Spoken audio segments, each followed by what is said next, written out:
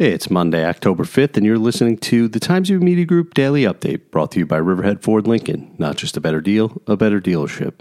A 69-year-old Riverhead man was killed in a three-car collision on Route 25A in Wading River Sunday, town police said. The man, who police did not identify, was traveling eastbound around 2:25 p.m. when he crossed over into the westbound lane just east of Wading River Manor Road and struck two other cars, police said.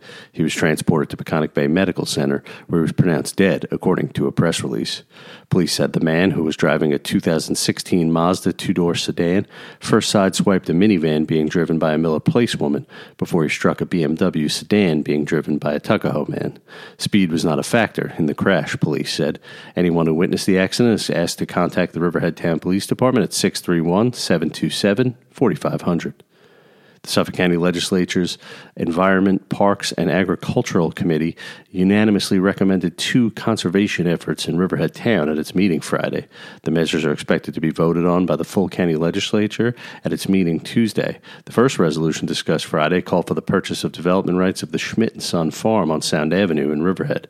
The sale of development rights means that the land can continue to be farmed, but it cannot be developed for other purposes. The farm totals 55.6 acres, and the county is purchasing the development rights from 49.6 acres of that total. The purchase price is $2.7 million. The Mattituck Laurel Civic Association honored Mattituck's Bill Rulin Friday by naming him its 2020 Citizen of the Year in a virtual ceremony. Mr. Rulin, 72, a lifelong Mattituck resident, became the seventh person to win the award since it was created in 2014. The previous winners were Bill Toder, Teresa McCaskey, Catherine and Robert Harper, Karen McLaughlin, and Wendy Zuhowski. Mr. Rulin's resume is thick. The third-generation farmer was a member of the Mattituck-Cutchogue School Board for 24 years, 13 as president and chief financial officer. He served as a town councilman for 12 years, is a former director and vice president of the Long Island Farm Bureau, and treasurer of the Long Island Cauliflower Association.